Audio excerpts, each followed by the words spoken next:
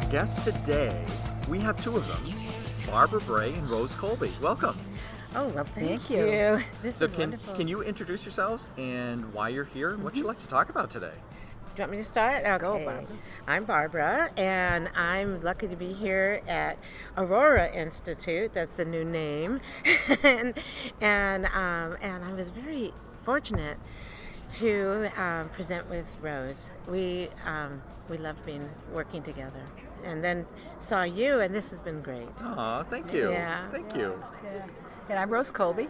I'm a competency education specialist, and thrilled and honored to work with Barbara. This is our third year that we've been doing work together here at INACOL and presenting on competency-based education and personalized learning and what we each can bring to the field.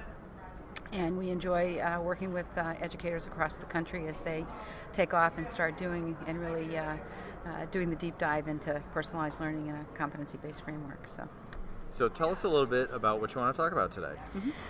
Well, maybe what we should say is one of the things is we did an hour this time, and our presentation, presentation where we've always done workshops before, right? Yep. And we said, what are we going to cut out? It was really good. What can we leave in? Yeah. And what we found is that we came up with, we have new materials. Oh, great. So we decided to share a lot of our new materials and wanted to leave time at the end for them to actually do some work. But we threw stuff at them. Yeah. Yeah. And I was a little concerned. They were highly resourced. Yes. Between all of what Barbara fantastic. had to give and what I kind of threw into the mix. You know, people at this conference are really genuine and caring, and I think we absorb some of the energy from them. Yeah. You know, especially in the sessions, Absolutely. and they're not wallflowers at our sessions. So what is new? What is the new stuff you're sharing with everyone? Well, what I've done is redone a lot of the work around the why instead of the what. Awesome. And so, and I'm going to want to share that separately. Please do. But I'm going to share it. I'll share a little. Oh, got it. Yeah. Okay. Only because it's a little deeper, and the work I'm doing with personalized learning, I needed to move from the what to the why there, so I made new charts. So I shared two of the charts, teaching and learning approaches and teaching and learning continuum. And I wanted them to look at how to use those, not only as a teacher or administrator, but you can also do it for PD, and I gave them some strategies. And then you have some new work. Yeah, and so Karen Hess and Dan Joseph and I are coming out with our new book in January, and it's based on making the shift to CBE. Oh, great. And looking at what are the tools and strategies for sustainability. So what we're able to do when Barbara and I work together is we're able to look at CBE from the perspective of the tools necessary to support the work. We have the tools that kind of amplify her whole piece around personalized learning so that they can come away with really having a better sense of what this personalized learning means in the context of a competency-based framework around mastery of learning. And it was just obvious. We had to work together. It was very complimentary when That's you come really here nice. and everyone is kind of on the same wavelength around what they want to learn while they're here, and what they come with, where they're at in their school districts and are reaching out to get more and kind of be fed. It is. Some really powerful connections are made here. Yeah, it is. I think that's why For we sure. all keep coming back, right? Yeah. We just, Yeah. Oh, yes. Yeah. So can you both talk a little bit about sustainability that you Yeah. mentioned a few minutes ago? Yeah. Because that's one of the themes that I hear is how does this keep going once we go back to our schools and our districts, and what if people leave? What if leadership leaves? So sustainability is one of those questions people have. So can you mention both of those a little bit? Yeah. Let me start with this one. Okay. Because I think we're on the same wavelength with this. But what we know from research, the Coburn research around scaling and sustainability, is that in order to sustain an effort, the teachers have to own the work. Okay, so that's one of those shifts. That's a real one, is that we empower our teachers, we enable our teachers, and as leaders, that's our role. The work evolves. And that's the role of leadership, is to shape that, to provide the resources for it. So that, because this is going to take, some people say it's going to take a generation for this to happen. We're not going to have all the same people at the table.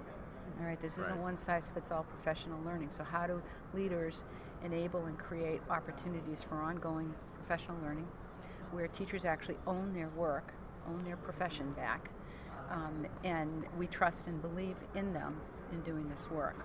So that, to me, is a real important message for folks getting out of the gate on this, is what's your current culture, professional culture? It is also going to speak to the student culture in the classroom, and the student culture is really what we talk about in terms of the personalization. So sustainability, too, to me, when we talk about learner culture, is really now an understanding that teachers have in doing this work, that the goal is for student agency. Right. So that's how it kind of fits together. I'm just going to take it a step further, because I agree, definitely. One of my concerns has been teachers feeling so overwhelmed that they don't realize that they're the learners too, like you said.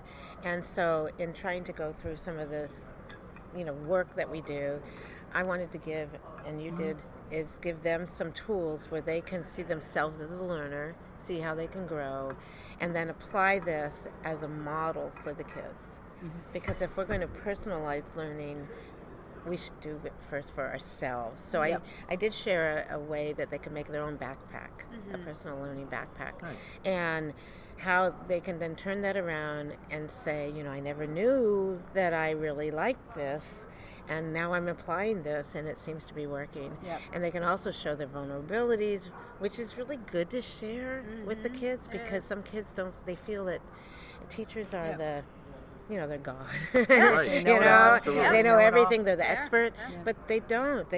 And a lot of times, if they can learn some of this by showing that, it makes, and they build those relationships with the kids better. Excellent. Thank you very much for joining us today. You're welcome. We're glad we stopped by. It's so nice to see both of you again. Yes, you're welcome. This was wonderful. Excellent. Our guest today is Barbara Bray. Welcome. Oh, well, thank you. I'm glad to be here. Absolutely. Yeah, this is wonderful. So we hear that you have some new things going on, and we would very much like for you to talk about all of your new information and ideas and learning that you want to share with everybody. Oh, well, I've been doing a lot of them. Like, the podcast is 3 years old. Yeah. But I'm trying to expand it and bring in more stories about the why. Right. So that's where I'm going, is the why. So what made you shift to the why? Well, when I was a little kid, I used to ask why, and they used to tell me, Barbara, you can just follow directions and stop asking why. Don't be curious. And then when I realized this is what school should be about, is curiosity, and I wanted to bring it back. Yeah. And I started doing work on personalized learning. We started with the what. Right. And I went, this is not me. I need to bring back the why. And so some of the work I do is with Universal Design for Learning, that now starts with the why. Yep. Simon Sinek's work that starts with the why, but I changed a little bit of that. A thing called Ikigai. Have you ever heard of that? I don't think so. I'm not sure I have. No, explain this to our listeners. Oh, Ikigai. Okay. They call me the Ikigai lady. It's really funny because I shared it at South by Southwest. Yeah. And some people are going, oh my God, I love it. So let me share. It's the Japanese concept for the meaning of life. Okay. In Japan, they don't have any word for retirement. They feel everyone has to have a purpose. So it's 4 things: what you love, what you're good at, what the world needs, and what you can get paid for. Now, I changed the last one to what is your value. Okay. I felt that, especially with educators, we may not get paid enough, but are you valued for what you do? Do you have the value? Do you feel it? That's nice. Yeah, I like that. Do you like that? I like that a lot. So that's how I got started, and ended up doing workshops called Define Your Why. I've been doing those for about 2 years, doing keynotes now, and people are crying in the audience. They come up, where's your book? I went, I don't have a book. Oh, write a book. So I wrote a book. Nice. There it is. There's got a it? book now. What's it called? It's called Define Your Why, and the subtitle is Own Your Story So You Can Learn and Live on Purpose. Nice. Now, it's not going to come out until February. Okay. Yeah, and still working on it. And I have a lovely publisher. Maybe you know Sarah Thomas from EduMatch. Have you ever heard of? I've not met her, no. Oh, you'll have to get her on your show. She's amazing. Great. And so that's kind of my new direction. Fantastic. Nice. So this book comes out in February, and you're still working on it? How's that going to work? Well, they told me it's almost done. I mean, Okay, I finished it. I finished it. That's like, normal. it's really quick. Is normal. No, I started it in July. Okay. Okay. I finished it in September, and we're working on the production. Gotcha. Right now. Okay. Yeah, we're working on the production. Plus, I got 25 stories from people that have been on my podcast. Yeah. And they're just amazing people what I wanted to show is that all of us go through struggles. Right. We're vulnerable, and sometimes we don't want to share that, and a lot of them shared that. Yeah.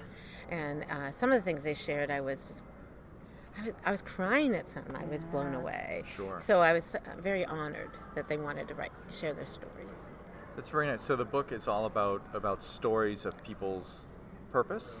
Well, actually, I go through my story, which would probably take too long to tell you. Yeah. But it's basically not feeling I was worth anything. Gotcha. And going down the wrong. My through line is don't rent someone else's story, own and tell yours. Yes. And I'm in a TED Masterclass right now to learn how to do a TED Talk, and hopefully they choose me. Excellent. But that's my through line. And that's what I found out is many of us go down a path that sometimes takes us down someplace we really don't want to go. Yep. Mm-hmm. And how do we believe in ourselves to really take control and own our lives? And the best way is to tell your stories. And when you tell the story, it's your story, and you believe in it enough, it's powerful. And that's what I'm trying to do, is help others do that. I love this. Yeah. Are you enjoying it? This is going to be really good, I think. Now you get it why I wanted to talk to you. Absolutely. You wanted to talk to me. Absolutely. Yeah. Right, so everybody, be on the lookout. We're going to have a podcast collaboration with Barbara. So Matt and Courtney, our podcast, and Barbara. What is your podcast called? It's called Rethinking Learning Podcast. It's basically conversations on learning, but I may start another one because my son is my sound designer. I mean, he's my sound engineer. And he said, you really need one with Define Your Why under Rethinking Learning. Yep. So it's really about your why. Yep. And because, the others have really been their stories, but they're just, I still think the stories are really powerful. Yeah, and then I get to find out about your story. Yeah. Yes, you will. Right. You will. Isn't it fun? Because what's really cool is a lot of people, when you're interviewing others, nobody really knows about you. So true. Well, that is true. You're right. That is true. It's true. Because you have to, ask them, and yeah, and you have your stories behind them that are pretty powerful. Thank you so much for coming by. Oh, thank you for inviting me. This was wonderful. Of course. Thank We you love very much. talking with you, and we hope we see you again next year. Oh, you will.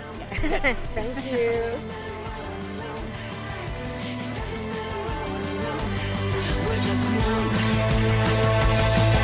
It doesn't matter where we're alone.